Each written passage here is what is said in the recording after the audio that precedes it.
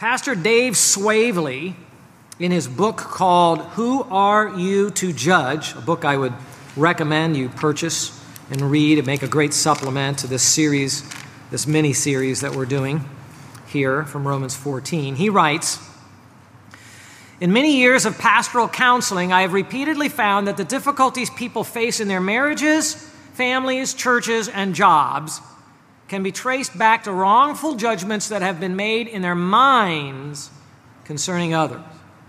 And then he says, judging is sin. He also writes, the sin of judging is this: negatively evaluating someone's conduct or spiritual state on the basis of unbiblical standards or suspected motives.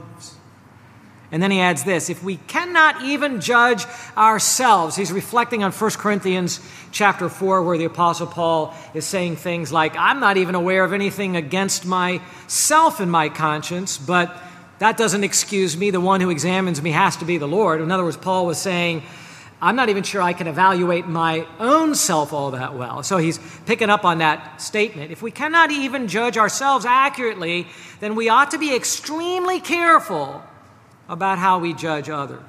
Since you cannot know with certainty what is in your own heart, how could you possibly think that you can discern what is in the heart of another? I know your motives. I know exactly what you're doing. No, actually you don't. Maybe once in a while a mommy knows exactly what a kid is thinking. But for a large part of the time when we think we understand all of the dynamics going on in someone else's heart, the answer is not really. Be very careful with that. How important it is to heed some of the wisdom of the Proverbs we've been learning about, such as Proverbs 18, read this last week, verse 13. He who gives an answer before he hears, it's folly and shame to him. Boy, and for people like me that interrupt too much, I need to keep thinking about that. Listen to what others are saying, and before you give them an answer, make sure you've properly understood them. How do you know if you've understood someone else? Here's a clue. If you can repeat back to somebody what they were trying to communicate to you and they go, that's it, then you know that you've heard them properly. It's a good little practice that I've tried to use. Now, last time, in part 1 of our series, we laid the foundation about wrongful judging. We considered that judging can divide a church. It can divide friendships. It can divide marriages. It can do a lot of dividing, right? And why is that? Because it focuses on the condemnation side rather than on the acceptance side. It's focusing on the gotcha, I gotcha, rather than on I'm there to support you, you see. We heard also of God's opposite command to us. Rather than judging, what's the opposite command to us? If you're here, hopefully you remember it is we need to accept one another. You know, there's a lot of one another commands in the Bible. That might be one that you haven't thought about as much, but it's very important. And it's the idea that believers, true believers, accept one another. Buried and oft forgotten in Romans 14, back of this book, is that command, accept one another. It comes to the fore here in Romans 14. When we Christians disagree, and we will, about applying our faith to life, and there's a lot of tricky things in life, we're not all going to agree about it. What do we do with it? The answer is, in love, we accept one another, try to understand one another. Now, these are all of the areas of the Christian life that are not hard and fast commanded by God. Your style of parenting, or what you're going to do in parenting in a certain situation, or schooling choices, or how you do recreation, or how you dress, or eating, or voting, or celebrating holidays. Many, many things in the way we live our life fall into this category. Now listen, that doesn't mean that God's Word has nothing to say about all of these areas. Of course it does. God has lots of wisdom to tell us about our motives in dressing. Why do we dress the way we do? Why are we pursuing this kind of an education? What are we doing with our money? God's Word has a lot of wisdom to inform all of these areas. We're not telling you to ignore that wisdom. We're just saying since God doesn't make hard and fast rules, then neither should God's people in those areas. God has purposefully left for us. Listen, God has purposefully left for us a range of freedom. We are allowed, as mature sons and daughters of His brothers of the Lord Jesus Christ and sons and daughters of God, mature outlook like God has, taking the mind of Christ. We've been given freedom so that we can exercise that freedom in the way that we conduct our stewardship in our lives towards God. He wants us to have that freedom. He's going to evaluate the effectiveness and the wisdom of our lives based upon the fact that we did have choices in those areas. Now, historically, and if you like theology, theologically, the church has called these areas of lesser importance where Christians disagree the adiaphora. Just areas of indifference, things that are neither commanded in the Bible nor forbidden in the Bible. They're not right or wrong in and of themselves. It all depends on why you're doing what you're doing, see? Disagreement in these areas of adiaphora are never to be labeled sin. Why not? Because God does not label it sin. Sooner or later, you, as a Christian, are going to disagree with somebody else. I'm certain it's already happened to you. It's happened to me many, many times, even at a church where we try to teach the word, and everyone's hearing the same thing. Of course we're going to disagree. Some of those disagreements help us to learn from one another. That's good. How do I live pleasing the Lord in this situation? Now we're in the midst of a pandemic. How are we supposed to handle that? None of us have any experience with this. We're all kind of figuring this out as we go along. Politically charged years. Everybody's supposed to agree with everything. We don't even know if some of the information that's coming to us is accurate enough sometimes, right? So, of course, you've got to calm down, think things carefully through, not jump and judge and all of that, but be very, very careful. All right. Now, with all of that as an introduction, let's look at Romans 14, verses 1 through 13. And some of what we're teaching comes from later in Romans 14 and from chapter 15. I'm just focusing on these 13 verses for now. Let me read it again. Romans 14, verse 1. Now, accept the one who is weak in faith, but not for the purpose of passing judgments on his opinions. One person has faith that he may eat all things, but he who is weak eats vegetables only. The one who eats is not to regard with contempt the one who does not eat, and the one who does not eat is not to judge the one who eats, for God has accepted him. Verse 4. Who are you to judge the servant of another? To his own master he stands or falls, and he will stand, for the Lord is able to make him stand. One person regards one day above another, another regards every day alike. Each person must be fully convinced in his own mind. He who observes the day observes it for the Lord, and he who eats does so for the Lord, for he gives thanks to God. And he who eats not for the Lord, he does not eat and gives thanks to God. For not one of us lives for himself, and not one dies for himself. For if we live for the Lord. Or if we die for the Lord. Therefore, whether we live or die, we are the Lord's. Verse 9. For to this end Christ died and lived again, that he might be Lord both of the dead and of the living. But you, why do you judge your brother? Or you again, why do you regard your brother with contempt? For we will all stand before the judgment seat of God. For it is written, as I live, says the Lord, every knee shall bow to me, and every tongue shall give praise to God. So then, each one of us will give an account of himself to God. Therefore, let us not judge one another anymore, but rather determine this. And then he goes on, not to put a stumbling block in a brother's way. All right? So what, in a nutshell, is Paul teaching in this section? That we should let believers have their own convictions, their own conscience in many areas of life, and not judge them, but with love give each servant of Christ the acceptance that they deserve and room to grow and change and learn. As far as an outline goes here, if you like taking notes, I know some of you do, and I applaud that. That's very good. Take some notes. I would say this. There's one overarching command here. It's the command, accept one another. The opposite of it is don't judge one another. That's the overarching command. That's the main point. We talked about that last time. And then today we consider sort of the reasons why.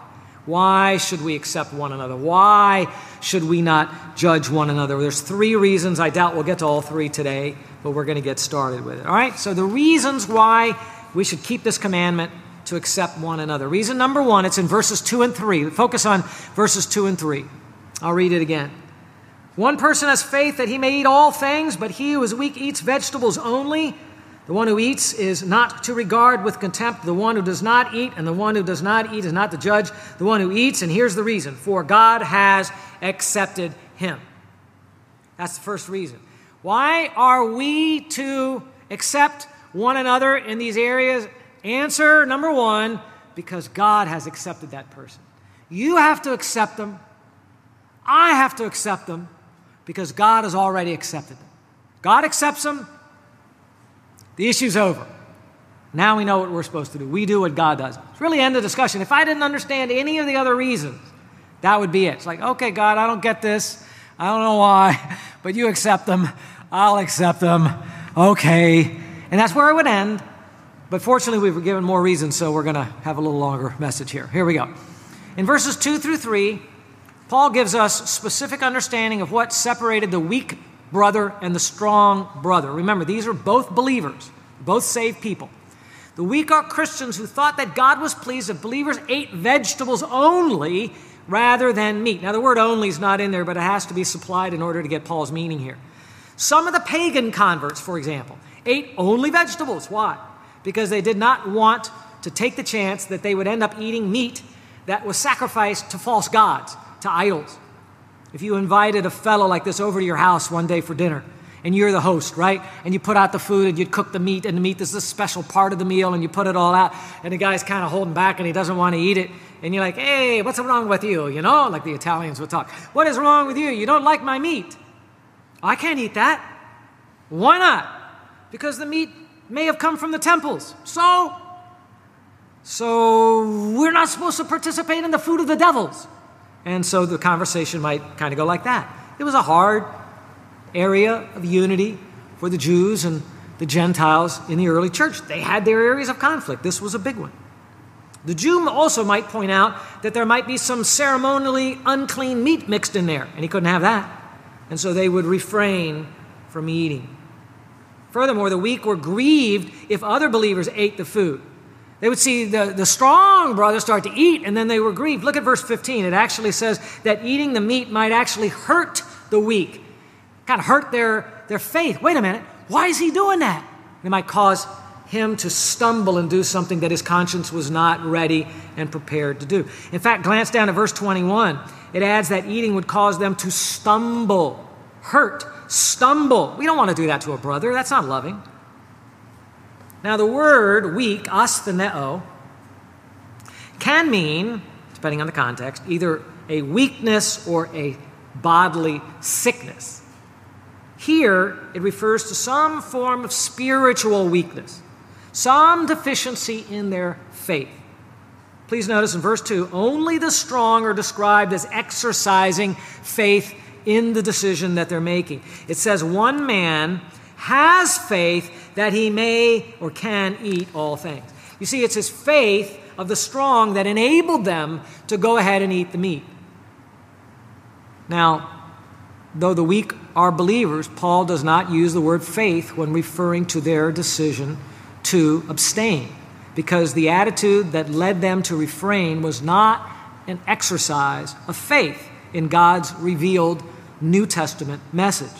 Eating vegetables only during the Christian era, that is not for the nation of Israel during our New Testament era, eating vegetables only was not God's teaching. And so restricting oneself unnecessarily revealed a weakness in faith. Now, we all know there are people today that restrict themselves from eating either all meats or certain kinds of meats, but guys, that is not what we're talking about in this context. Those are dietary reasons. People don't want to eat meat because of this or that. Trust me, I've done a lot of reading about cancer and causes of cancer, and you don't want to eat this and you want to eat this, and there are all kinds of theories out there. If people have a dietary reason for not eating meat, that's not what we're talking about here. This was a religious reason. They thought that God did not want them eating the meat, that it was forbidden by the Lord himself for those other reasons we already gave. This here is religious reasoning, okay? They were weak, not because they doubted their salvation, they knew Christ, but because they did not believe they were allowed to engage in certain activities that God had now said, you're free to do that. It's acceptable. They believed incorrectly, not about the gospel, they got the gospel right, but about living the Christian life, you see. The weak failed to grasp the implications of their new faith. Now that you're a believer in Jesus Christ, what are you allowed to do? Oh, I didn't know that. Yes, now you're allowed to do that. They failed to grasp that. And therefore, listen to this, weak faith and a weak understanding of the implications of the gospel go hand in hand. They believe the right gospel, they didn't get the implications of it, and those go hand in hand. To help you perceive the biblical understanding of what is meant in Paul's writings by the weak here, keep your finger in Romans 14 and turn over to 1 Corinthians chapter 8. It's kind of a parallel passage. It's a little bit different. But 1 Corinthians chapter 8, you could see it wasn't just the church in Rome that was dealing with this. The church in Corinth was as well. This was a big issue for the early church. And it's in two of Paul's major epistles, so think about this. 1 Corinthians 8, verses 4 through 8. And here you see the lack of understanding that they had. Verse 4, therefore, concerning the eating of things sacrificed to idols, we know that there is no such thing as an idol in the world, and that there is no God but one. Verse 5, for even if there are so-called gods, whether in heaven or on earth, as indeed there are many gods and many lords, yet for us, verse 6, there is but one God, the Father, from whom are all things, and we exist for him, and one Lord Jesus Christ, by whom are all things, and we exist through him. Verse 7, here it is. However, not all men have this, what? Knowledge. Not all men have this knowledge. But some, being accustomed to the idol until now, eat food as if it were sacrificed to an idol. And their conscience, being weak, is defiled. But food will not commend us to God. We are neither the worse if we do not eat, nor the better if we do eat. You see that?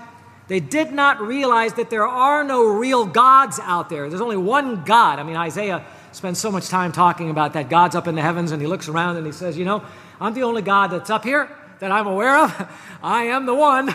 There's nobody but me. But what about these other gods? Those are demons, really, that are masquerading as supernatural beings and all of that, and they're not actual real gods. They didn't create anything. They're not gods. They're idols. They're vain things, right?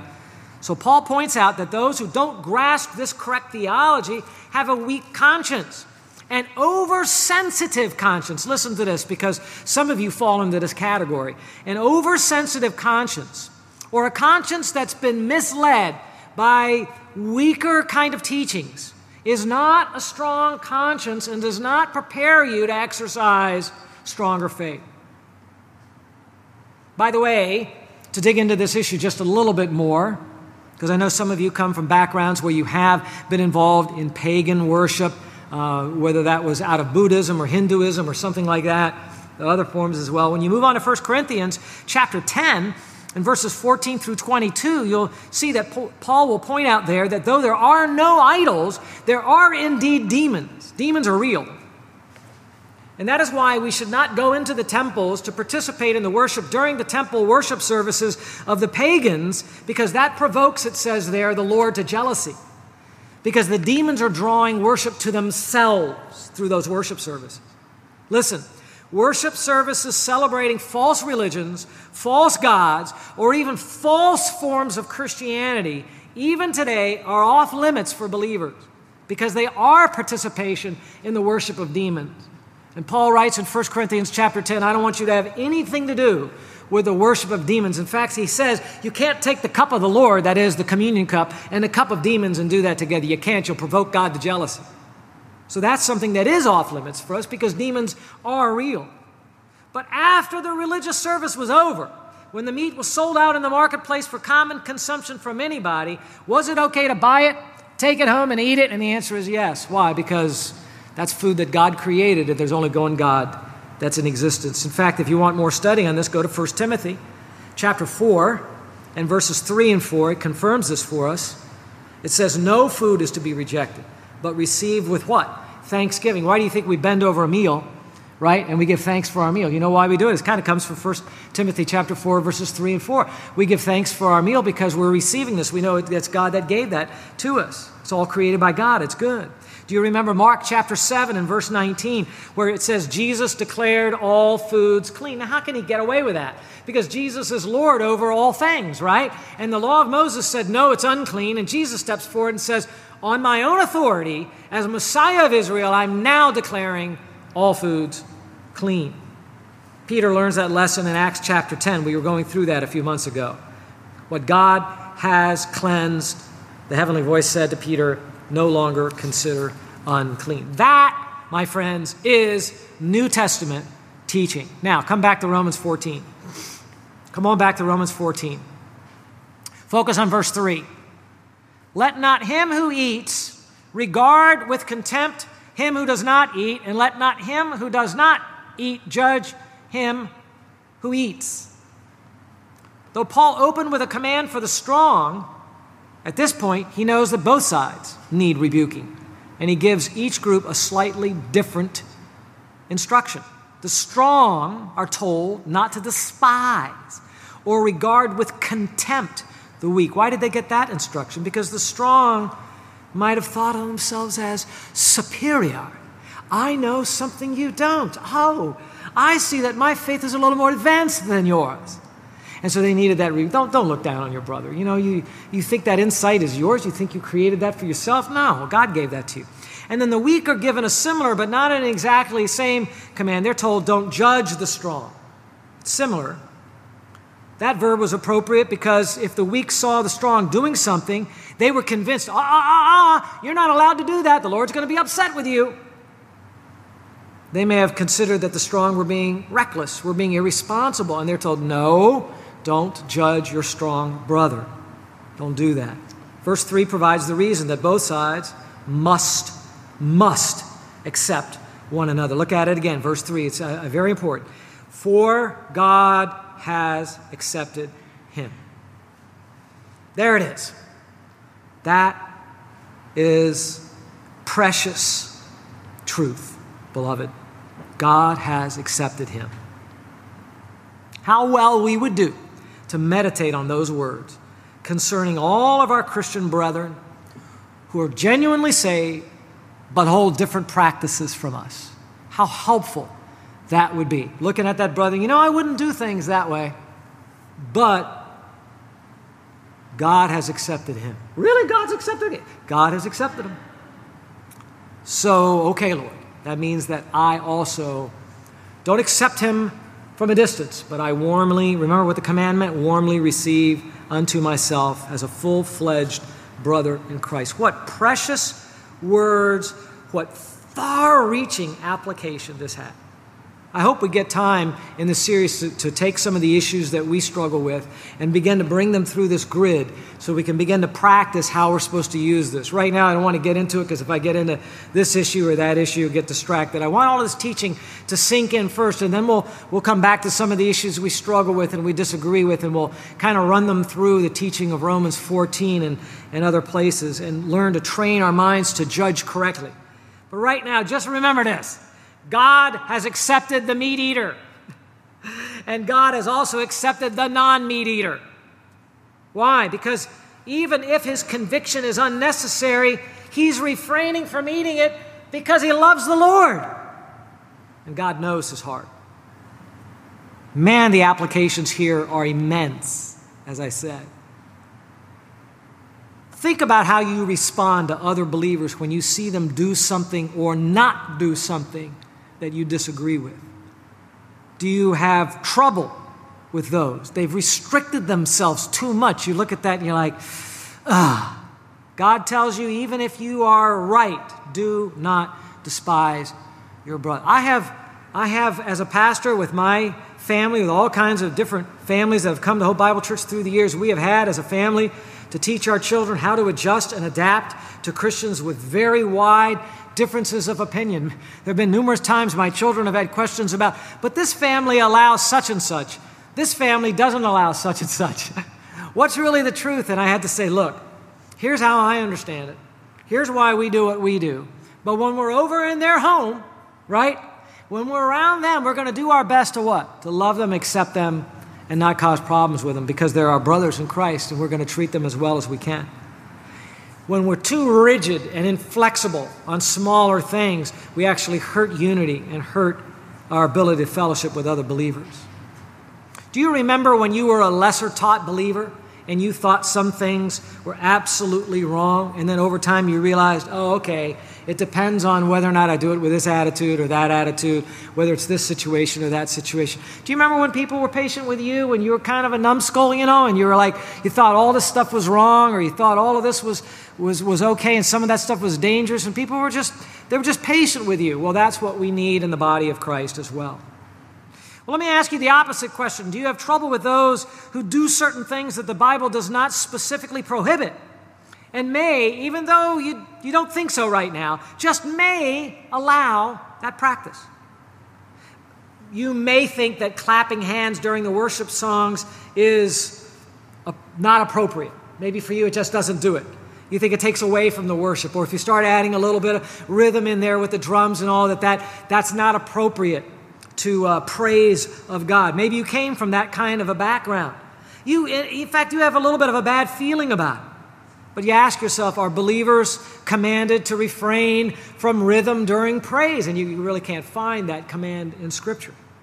Then you have to hold what you practice as a preference, not as a conviction. And you have to do more than that. You have to accept your brother as he worships with a little bit of rhythm.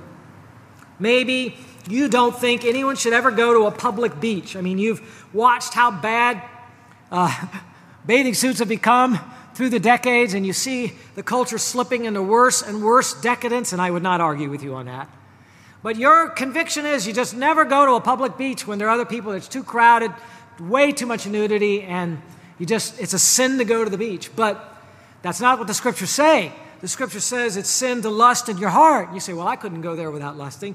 Then hold that as a rule for yourself, as a guideline to help yourself, and maybe for some others that you're trying to teach and they're weak in that area and you're trying to counsel them and help them.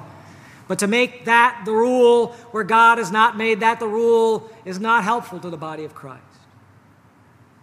Don't make standards beyond what God has written your standard. Listen, that's the error that the Pharisees made. The Pharisees said, look, if this is what God has told us we're never allowed to do, then we're going to make our own rules and we're going to surround God's commandments with a broader number of commandments, and we're not going to allow those commandments so that we never even get close to disobeying God's commandments. That sounds pious, doesn't it? Problem is, it's not what God commanded. God's religion, God's way of living life is much wiser than that. God knows that there are times and situations where we need the freedom to practice this or practice that. That we need to understand that there's joy and fun and all kinds of energy that is put into the Christian life that's not restricted by a whole list of rules. That's not proper Christianity. That's not a proper understanding of a relationship to the Holy Spirit and the power of God transforming your inner thoughts. Some Christian institutions try to control their people, whether it's a church, whether it's a school, whether it's some kind of an organization, and the only way they feel they can control everybody and make sure that all this ugly stuff from the world doesn't come pouring into their organization is to make a whole bunch of rules. And the reason for making those rules is fine, but the collection of those rules as rules has now stepped beyond the boundaries of God and has created a Christian legalism. It's not God's rules. It's not God's way. It's not God's wisdom. It's not what He says. That's why the Scripture says, don't go beyond what is written. If it is a sin for someone in the liberal church to take out part of God's Word and say, this portion of God's Word we no longer believe. We don't believe the virgin birth of Christ. We don't believe this. We don't believe that. That's the liberal church. If it's wrong for them to take away from the Word of God, it is also wrong to what? To add to the Word of God, to add to the law of God. We don't do that. And listen, if you call something a sin that is not a sin, guess who sinned?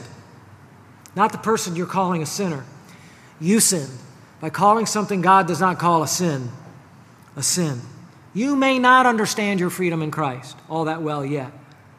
Maybe the other brother does. Maybe you can learn some things from him. Maybe in some ways he is being too careless and you kind of lump everything together just because you want to be right. But don't throw out everything in his example. He may know more than you think that he understands. People, there are some religious convictions that are hurtful and you need to let go of. They're not maturity. They make a big deal out of lesser things. They distort Christian living. They are wrong Christian practice.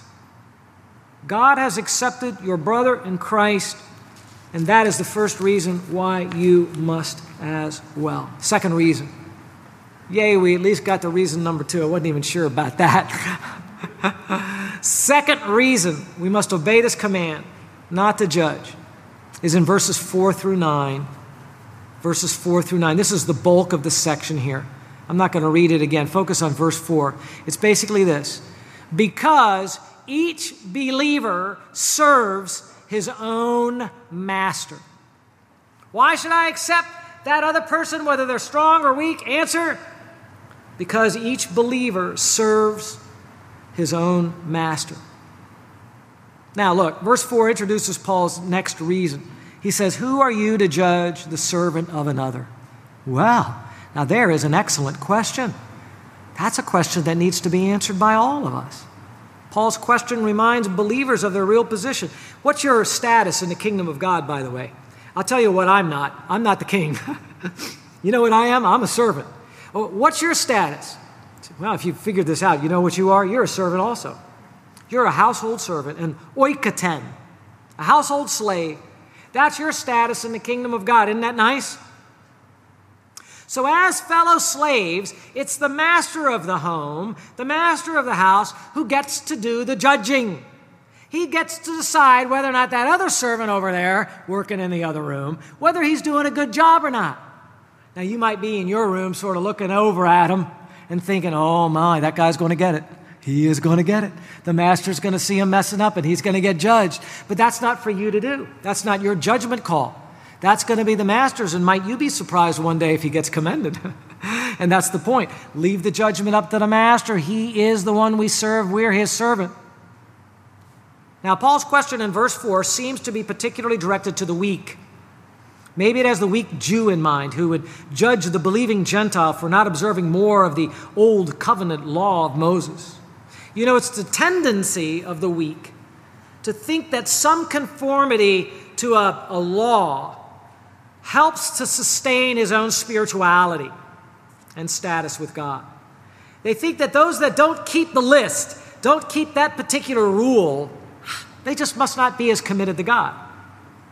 And so the unrighteous judgment then happens. Not only do they censure the strong, they consider that the other believers' exercise of freedom will cause them eventually to stumble. Just keep watching them. They're playing fast and loose with the Christian life.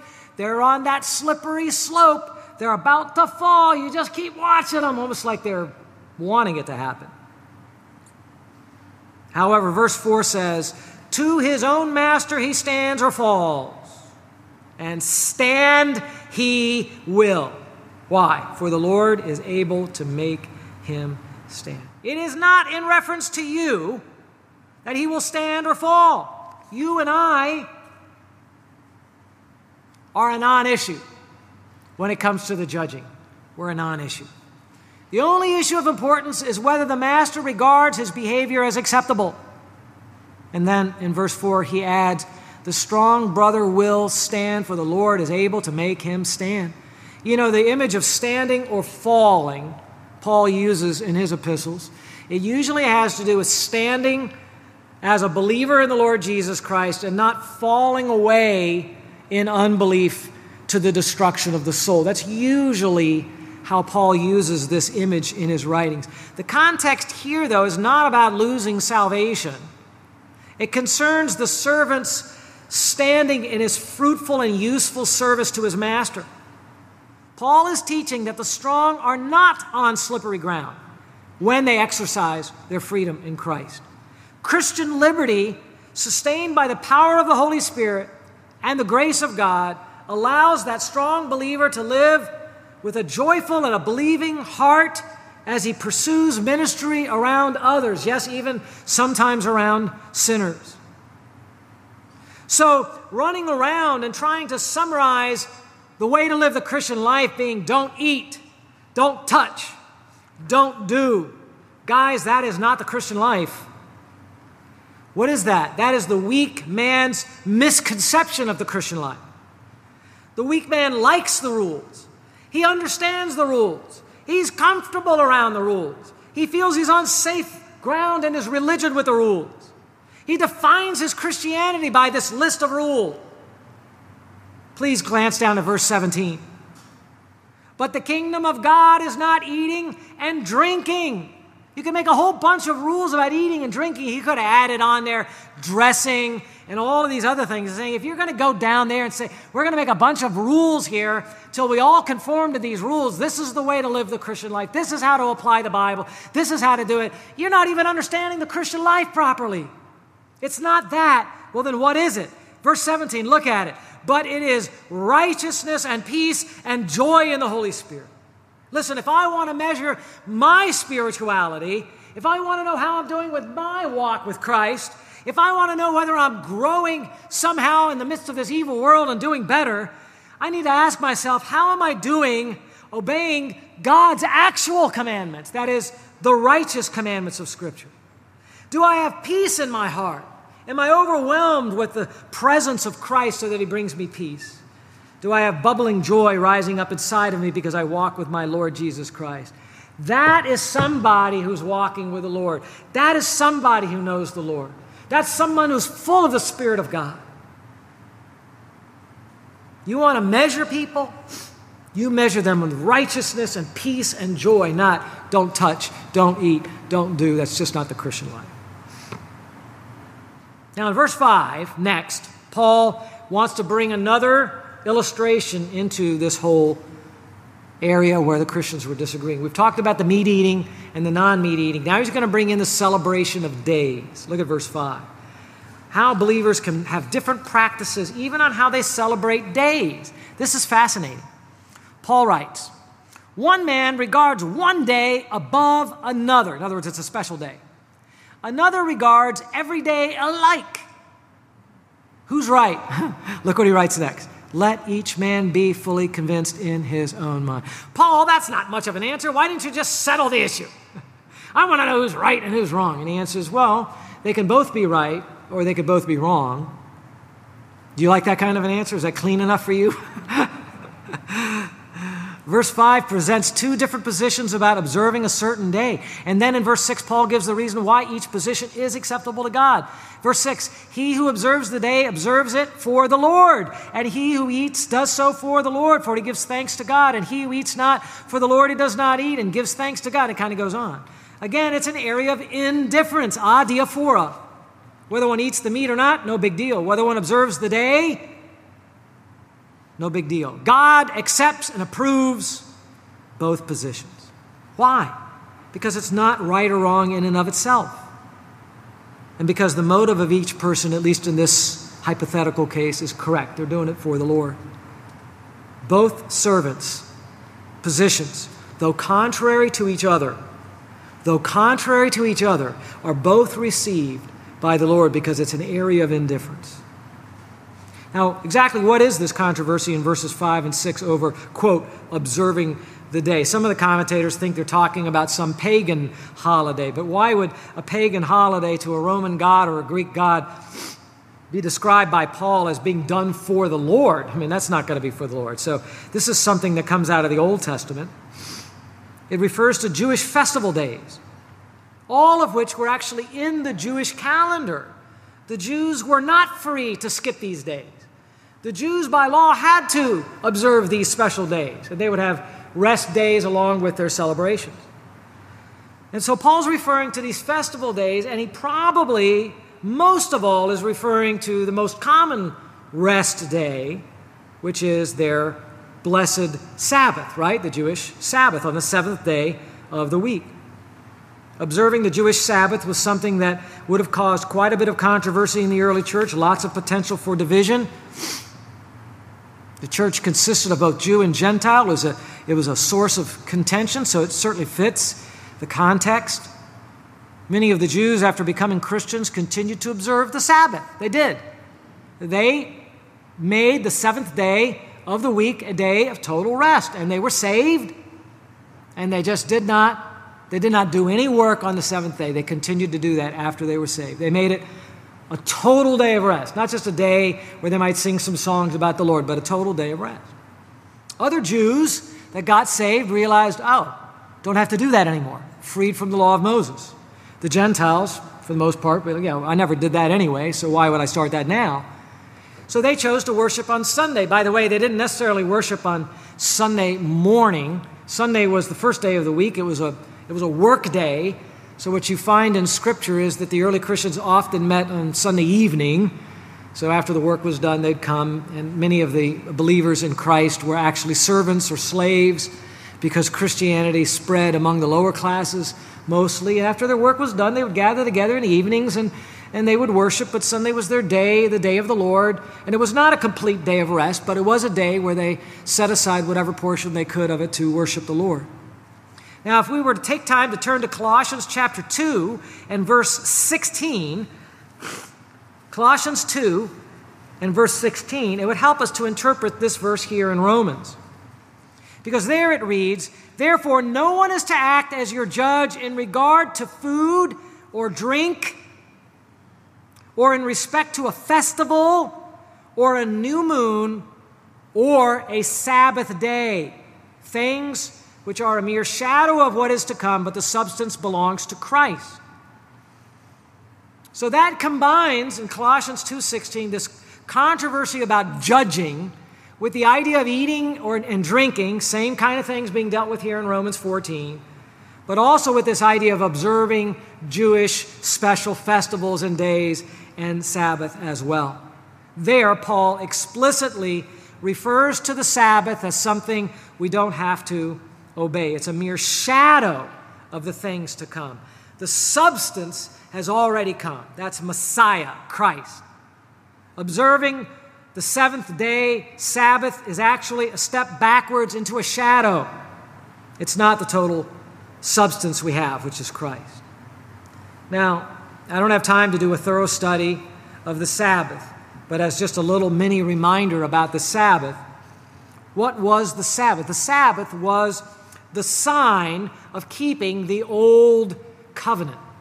The old covenant is the Mosaic covenant, the covenant that God made with the children of Israel on Mount Sinai, where God made himself in covenant with the nation of Israel.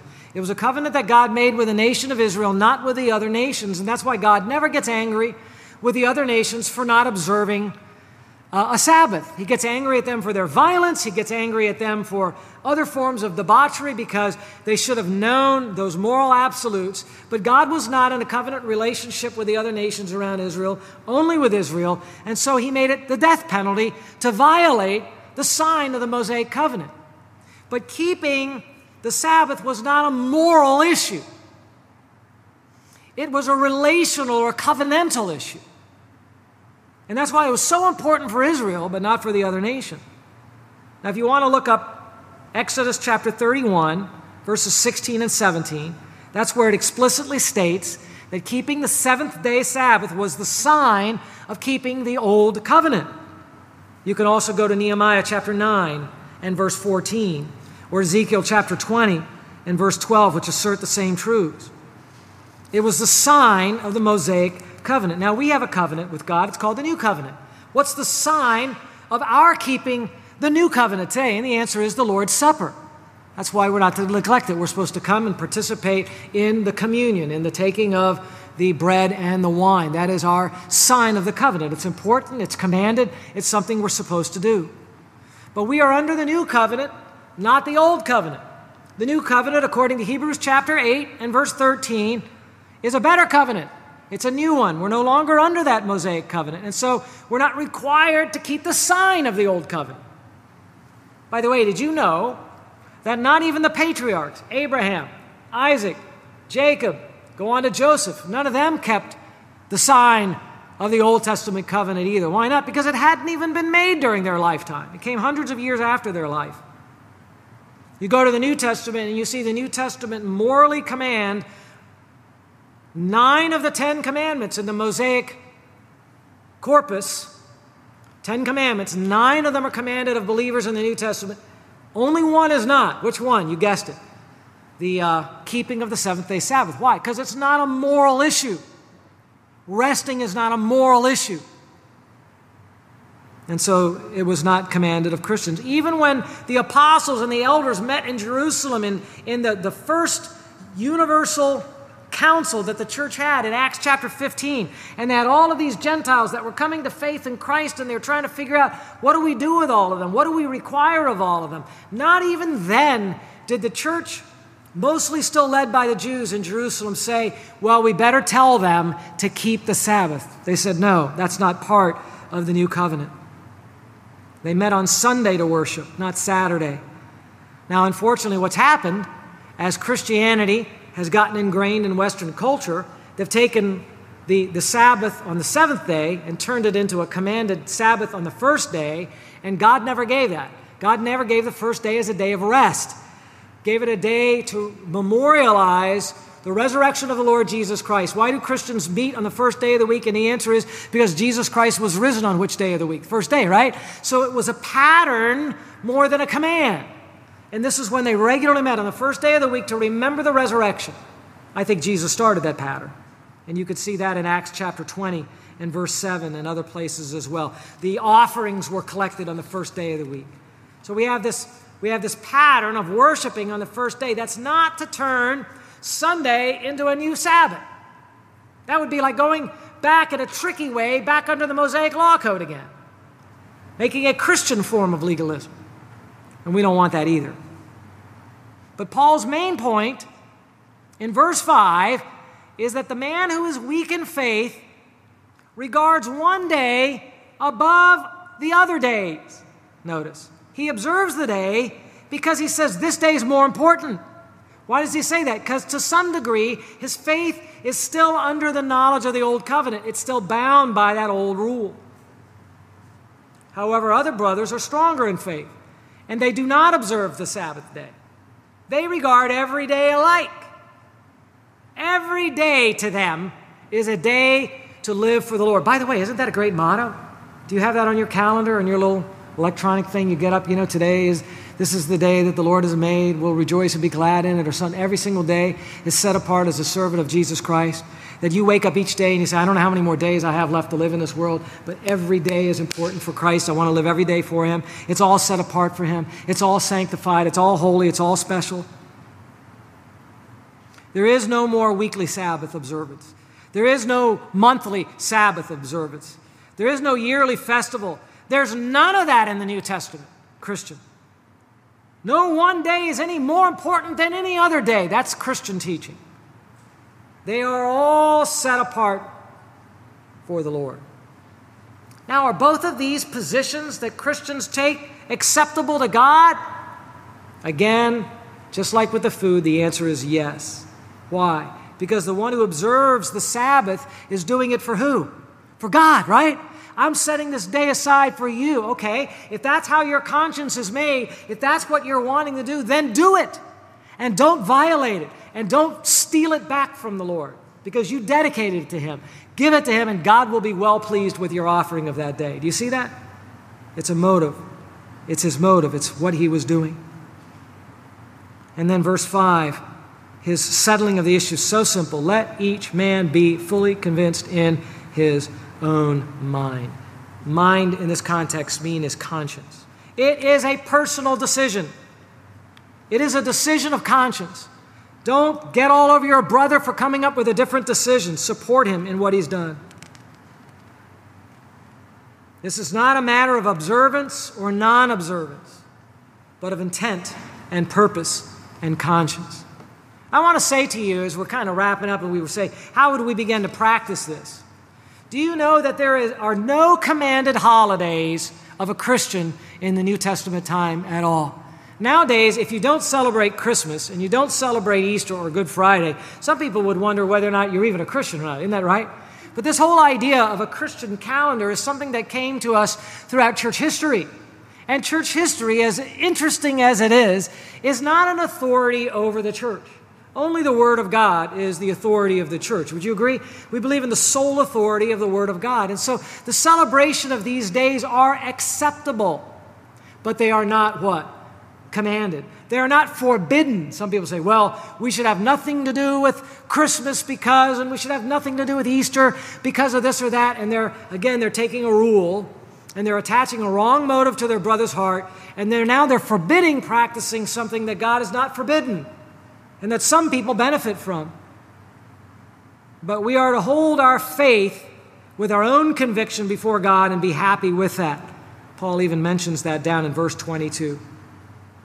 And so, should you celebrate these special days or not? If you see someone coloring Easter eggs at Easter time and you think, they're really secretly worshiping the goddess Estar of fertility, you are really judging your sister or your brother in that matter. Because there's very little chance that that's what's going on in her mind when she's just expressing an artistic thing, and maybe in some way she's tying that artistry on an eggshell to her understanding of the glories of Christ. If you're judging your brother for hanging up stockings for Santa because you can rearrange the letters in Santa's name and come up with Satan, and you think that's what he's literally doing, what you're doing in your mind is you're judging your brother in a sinful way and assigning a motive into his heart that he doesn't have in his heart at all. Is he allowed to do that? Of course he's allowed to do that. Should he do that? I don't know. It depends on why he's doing it, right? There are a lot of things in celebration of days Christians are allowed to do and enjoy and have fun. Let me tell you a little story. When our kids were very young, I saw them opening the Christmas packages a little bit too fast, if you know what I mean. Ripping them open and not really thinking about this special moment is Christmas Day. The Lord, our Savior's been born, and they're all into the material. So I says to myself, this is the last Christmas we're going to have like this. I want Christmas Day to be focused on the Lord, and we're going to maybe open one or two packages, but then we're going to spend time thinking about Christ. And we'll hang on to those packages, and we'll teach our kids delayed gratification, and we'll open them 7 days later on New Year's Day. Of course, the kids hated that. And we just did this, and we practiced this as a family. Did we think other people should follow our example? Not necessarily. It was just something that we wanted to do to teach a lesson to our children. And did it keep them from being materialistic? Not necessarily. Are they going to do that with their own families? I doubt it very much. But was it something that I was free to do if my application was right? And the answer was yes. I was just trying to keep Christ the focus of our celebrations around that time. You see the difference? It's just something you make up in your mind and you say, this is something I'm going to do, and I'm dedicating it to the Lord. It's not a law. It's not required of anyone else. I'm certainly not going to use it to judge whether or not you're celebrating the holidays well or anything else like that. Now, you can also take this and apply this to what people do on Sunday. Should they work on a Sunday or not work on a Sunday? That depends. Are you needing to set aside more time for the Lord? You might be going and going and going 7 days a week. And by the way, even though a Sabbath day is not commanded of you, it's a very good idea, a wisdom principle, to take some time out to rest 1 day in 7. That was the pattern that the Lord set from creation, and though it's not commanded there, it is a wise application of, hey, take a little rest, take a little load off. Your body needs some rest. And so there is some wisdom in that. But take it as a principle of Scripture rather than as a command of Scripture, and you see again where we have freedom and how to judge or not judge. So in many of these things, there are many different ways Christians practice differently, and we just need to make sure that we're not judging the spirituality or the rightness or wrongness of all of these different things. So just keep this in mind, and keep in mind the many applications that flow from Romans 14, and ask God to help teach our heart to be accepting and kind. God has accepted the weak brother. God has accepted the strong brother. We are not servants to each other. We are servants to Christ. In the end, it's Christ. We're going to get into this next week. It's Christ who's going to evaluate our lives. The thing that I'm concerned about in my life right now, and that you should be concerned about in your life right now, is not what's going to happen when Joe or Henrika stands before Jesus at the judgment seat of Christ. That should not be your concern. What should be your concern is, what is Jesus going to say to you when you stand there? And that's what concerns me. I want to I want to live my life with a clear conscience, and I want to take care of Tom and Tom's motives and what Tom is doing. And that's what you should be doing with your own life as well. Does that make sense? God add blessing to the preaching of his word. Father, as we come to sing a final song and worship you, bless us with the spirit of graciousness and understanding that we are your servants. We are not our own. And that you will decide how well our service has been. Keep us free from the sin of judging. Help us to warmly receive and accept one another. We do ask it in Christ's mighty name. Amen.